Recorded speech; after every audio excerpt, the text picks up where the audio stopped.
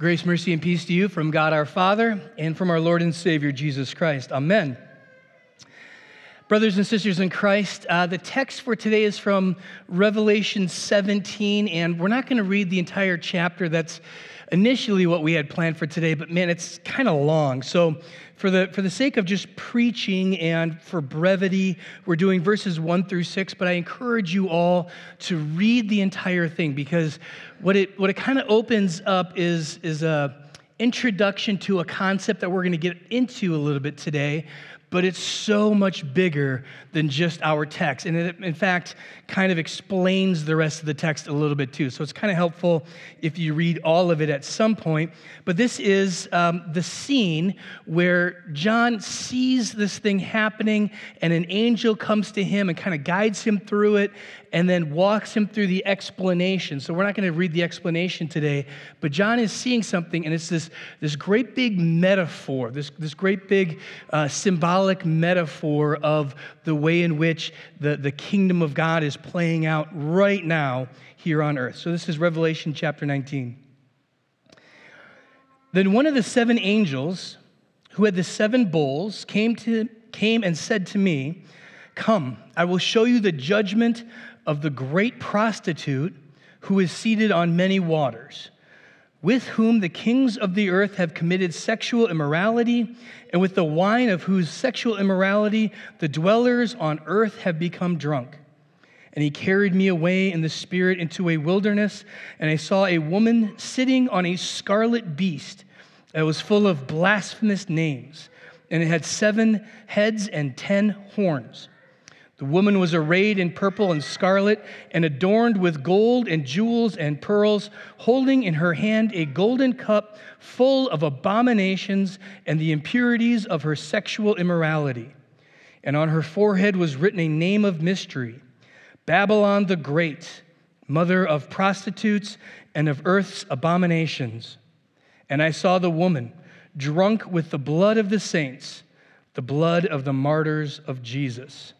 This is the word of the Lord. Thanks be to God. Brothers and sisters in Christ, what's with the prostitute? We're going to go right at it.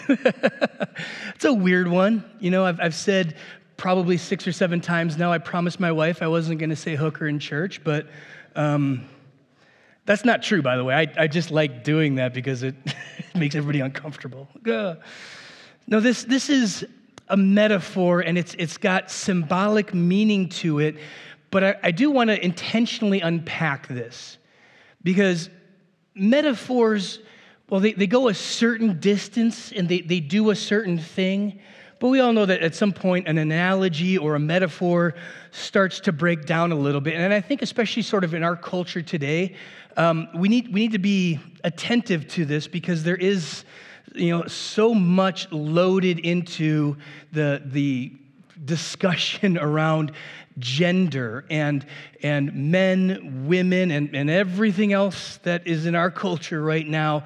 So I want to be clear to say that this isn't about women really in any regard, but metaphorically, this works really well. It's just that we bring into this thing something that we're not supposed to, of our own culture, of our own current situation and dynamic. And that's unfortunate, because it can kind of ruin a metaphor.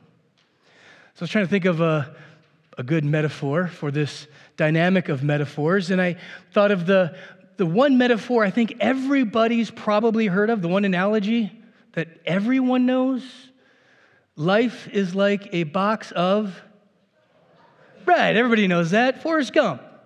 Everybody's aware of that. The connotation that is supposed to sort of bring is like this nice, fun thing, these surprises, but they're all wonderful. You just don't know what kind of wonderful chocolate surprise that you're going to get next. Isn't that great? That's what life is like. Sweet, lovely, surprising. But here's the thing. There's a box of chocolate that haunts my memory. You guys remember what C's chocolates are? I think I got a picture of them. Look at those C's candies. You think, well, that's a lovely, delicious box of candy. What's the problem with this box of candy? It was probably 3, 5, 10 years old in your grandma's cupboard. No, what's the real problem with this? There's no map, right? There's no map of what you're going to eat. So what, of course, are you shooting for? Especially think of the round ones. What are you hoping for in the round ones? Peanut butter, caramel, nougat, but one of them is a tiny little monster. One of them is a round little liar chocolate. And what's in that chocolate? Cherries. Oh, come on, right? It's the cherries. You bite into it, and you're expecting like that what you want is the caramel. Everybody knows you want the caramel, right? You get that like resistance, and it's like in the chew, and it pulls. But instead, you get this thing that pops in your mouth, like a fat grub worm or something. Just pops the guts, like you bit into a zit or something, right? Just, right? I hope that was gross, because that's how I would feel. And then you got this thing, you're like, and your parents are like, you got to finish it. You're like, right? No, that analogy does not work for me. Life is like a box of chocolates. Gross. I don't want life to be like a box of chocolates without a map. I don't want the surprise. So you see kind of where the metaphor breaks down for me in particular. So in the same way, this metaphor of the prostitute can kind of break down a little bit. But what I want to do is draw our attention back earlier in the scripture to Revelation. We've got the scripture up on the screen here. This is earlier, and this is a different woman. This is actually the Christmas text that we had. This is the woman who gives birth to a son, and the dragon is trying to destroy it. It says, and when the dragon saw that he had been thrown down to the earth, he pursued the woman who had given birth to the male child. But the woman was given the 2 wings of the great eagle so that she might fly from the serpent into the wilderness to the place where she is to be nourished for a time and a times and a half time. So earlier in our scripture, we had the imagery that we would say is both Mary, who literally gave birth to a male child that Satan literally tried to destroy, but then that woman kind of in the metaphor changes into the church, and she's hidden away and protected from Satan. And Satan can't destroy the church. Satan can't destroy the gospel message, can't destroy your faith or the faith of all of the believers. And this woman that is the church does all of those things that are traditionally womanly things. Comforts, nourishes, provides for, encourages, teaches, guides, leads, all of these things that we think of mom, right? We think the perfect mom, and not everybody had a perfect mom, don't get me wrong, but the perfect mom is the one who does the very first teaching of a child. When we come to faith and we are part of a congregation, part of a church, we get those basic lessons of faith. This is who Jesus is. This is what faith is. Here are the scriptures. And we start to walk on these new legs of faith and believe. And we put so much hope and trust in our church that proclaims Christ Jesus. This is all good stuff. All right? And even like the metaphor of the woman, you can even see it as a spouse, the perfect spouse, who is supposed to what? Be there for you in difficult times, in good and bad times, to walk with you through those challenging things, to give you comfort and encouragement that you can't find anywhere else in the world. This is the metaphor that works perfectly with the church, right? The perfect mom, the perfect spouse. This is what the Lord is painting for us in Revelation 12 of this woman. But in 17, we discover there's another woman. And this other woman, well, promises the same things, right? This is the dynamic the metaphor is looking for. Promise is the same things. I can give all of those things to you, but it's going to cost you. And she's making promises to us that she can't fulfill. That only that perfect mom or that perfect spouse could ever really perfectly fulfill. But she promises every one of them. And she looks like she can deliver them. She looks just like that perfect mom or that perfect spouse. She's just as lovely, just as pure looking, just as sweet, just as kind. She makes all of these same promises to lure us in. And we're willing to pay a small amount or maybe a little bit more in order to get what she is promising. But over time, what we discover is that she's a liar.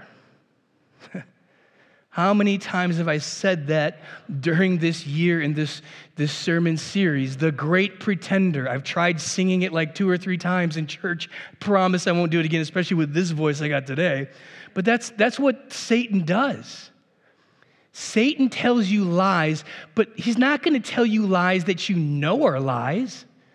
He's not going to try and trick you by telling you something that is so far beyond the pale that none of us would believe. He's not going to tell you to worship that chair or worship this mug or worship this golden calf, which would never work for us today, but totally worked for the Israelites during the Exodus.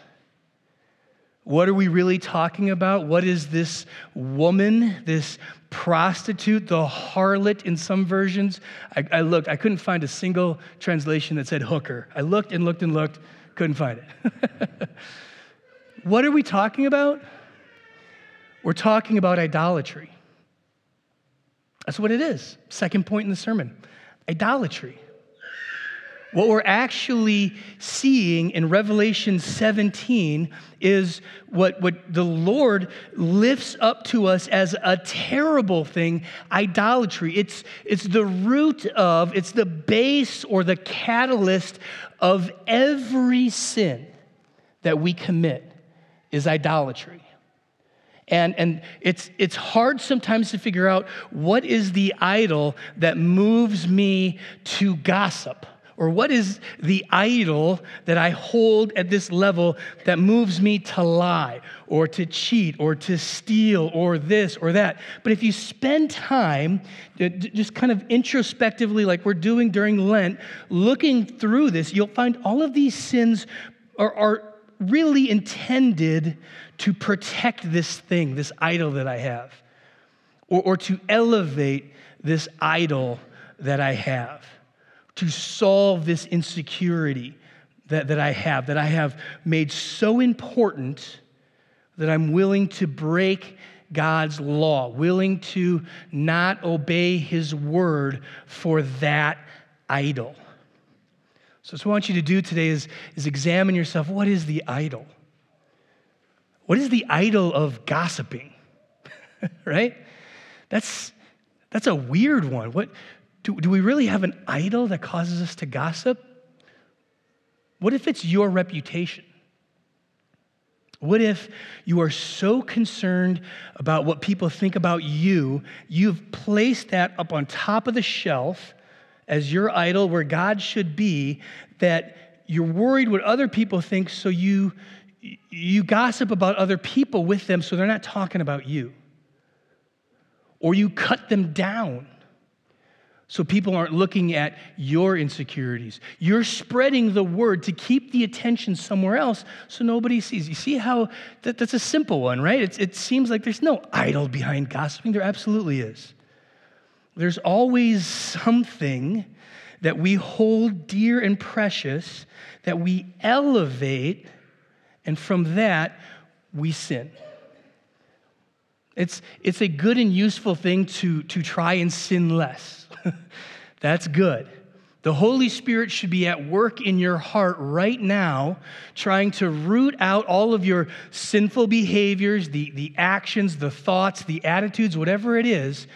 But you'll do greater work towards that end if with the Holy Spirit, you engage the Holy Spirit to discover what is my idol.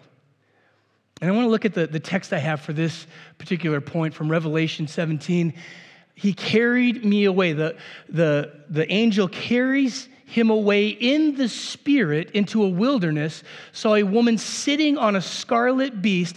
Now, we deconstruct all of these specific things on Wednesday night. So if you really want to know what scarlet beast is talking about and all these things, check out the Wednesday evening Bible study recorded. I think we actually covered this last week, but it's recorded online, or just come Wednesday nights at 6 o'clock. It works.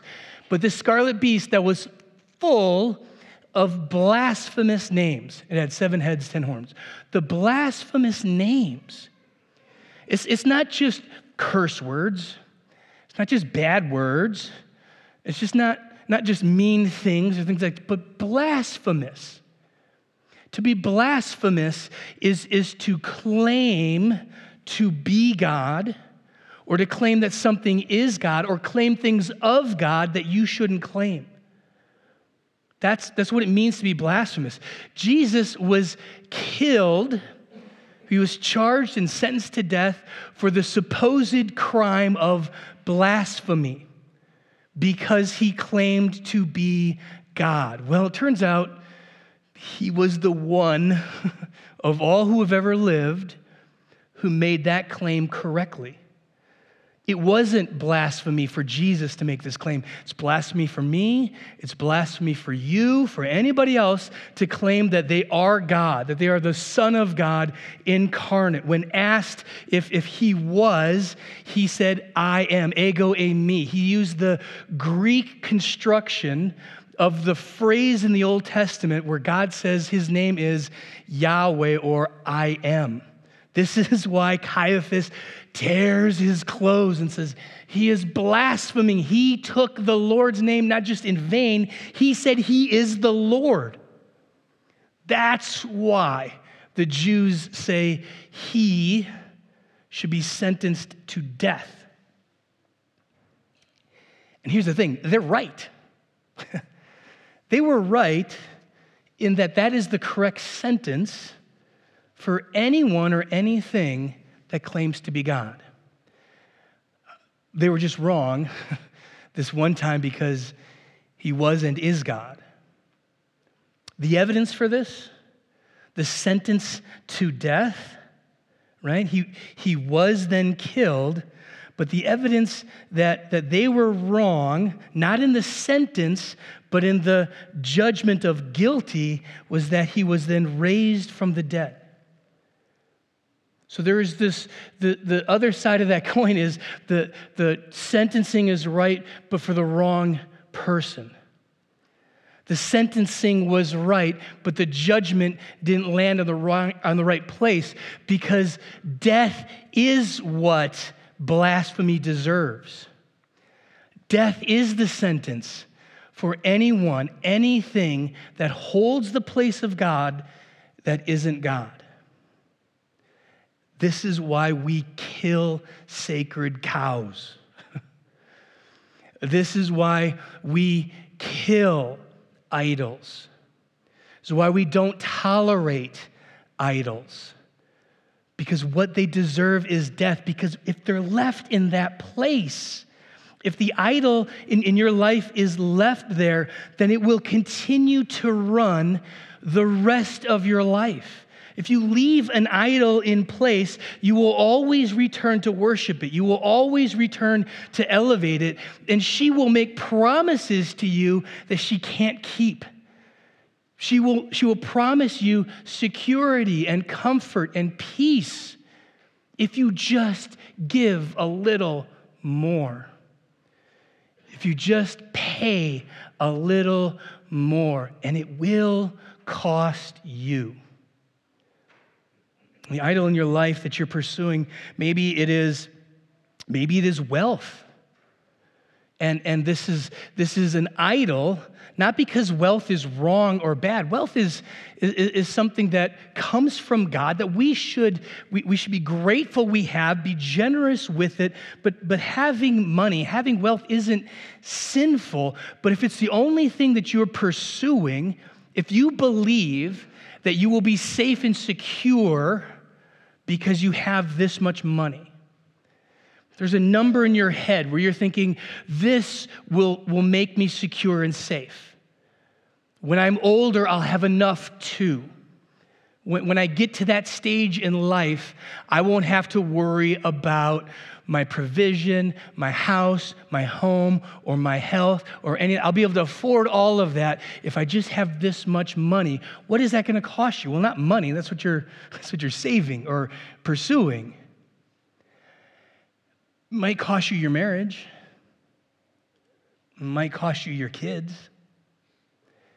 It might cost you your entire family, your friends. Maybe it costs you your dignity. Maybe it costs you your pride. Maybe you got to sacrifice things you would normally never sacrifice, do things you normally would never do. But this is the number, and this is the amount, and I'm going to chase this. There's a lot of things there. That's low-hanging fruit. That's an easy one. And everybody in the room is going, either, well, that's not me, I'm poor. No, you're not. Or you're thinking, well, that's not me, I'm already rich. No, you're not. Or you're thinking, that's not me because I don't care about money. Yes, you do. That's an easy one. But for some of us, it is things like these insecurities from when we were kids, and our attempt to fix this thing of our past, and the way I'm going to do that is by making sure my kids have everything that I didn't have when I was growing up.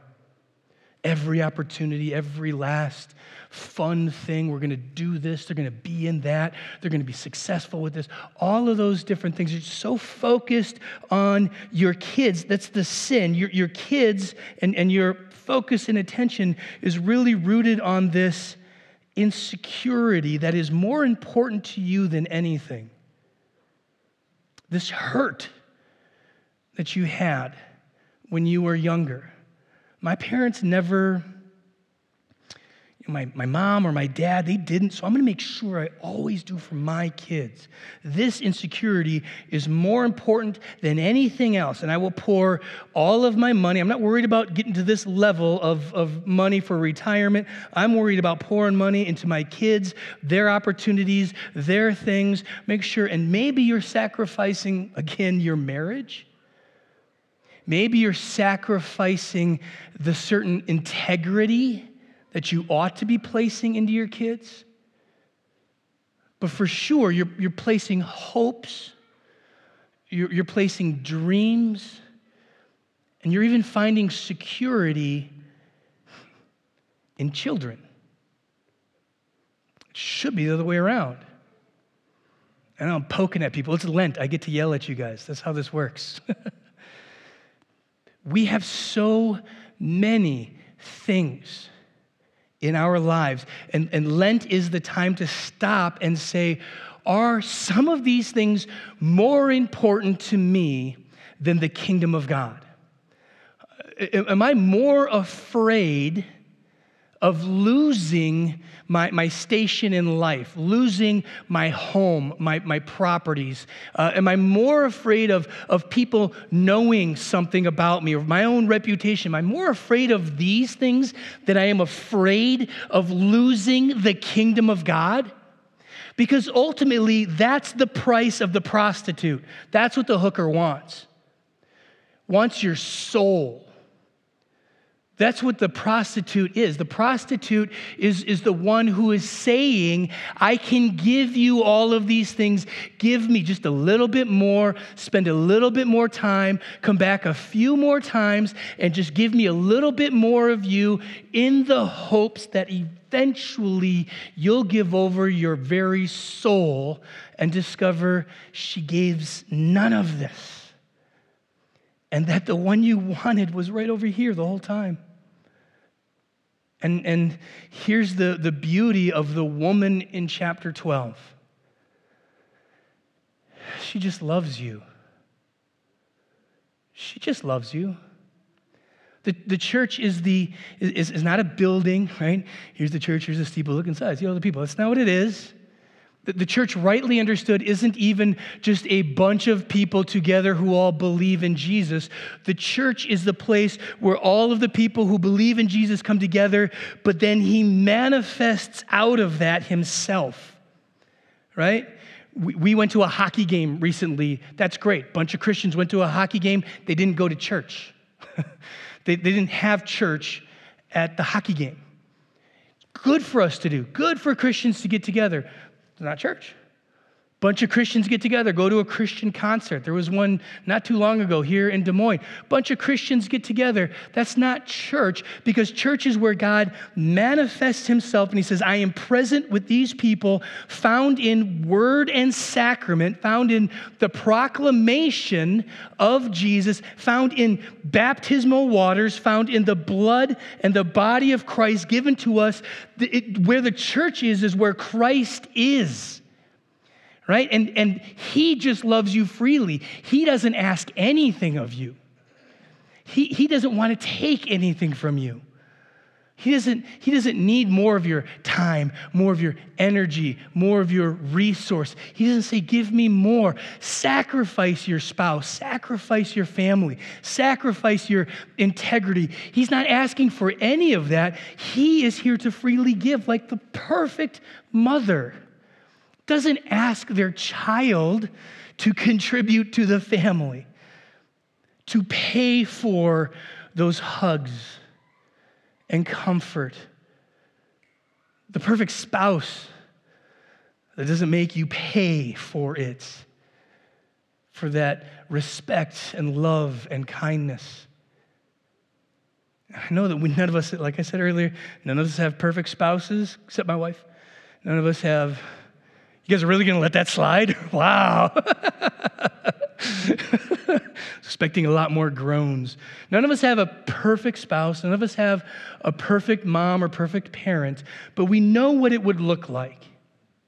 That's why this metaphor in Revelation 17 is so powerful, because we know what that should look like. Well, it should look like Christ. And that is the great gift of the gospel. Because remember, this one and only one who claimed to be God, made those promises, was killed, but then raised on that last day. This was not just an exercise of, see, I told you so.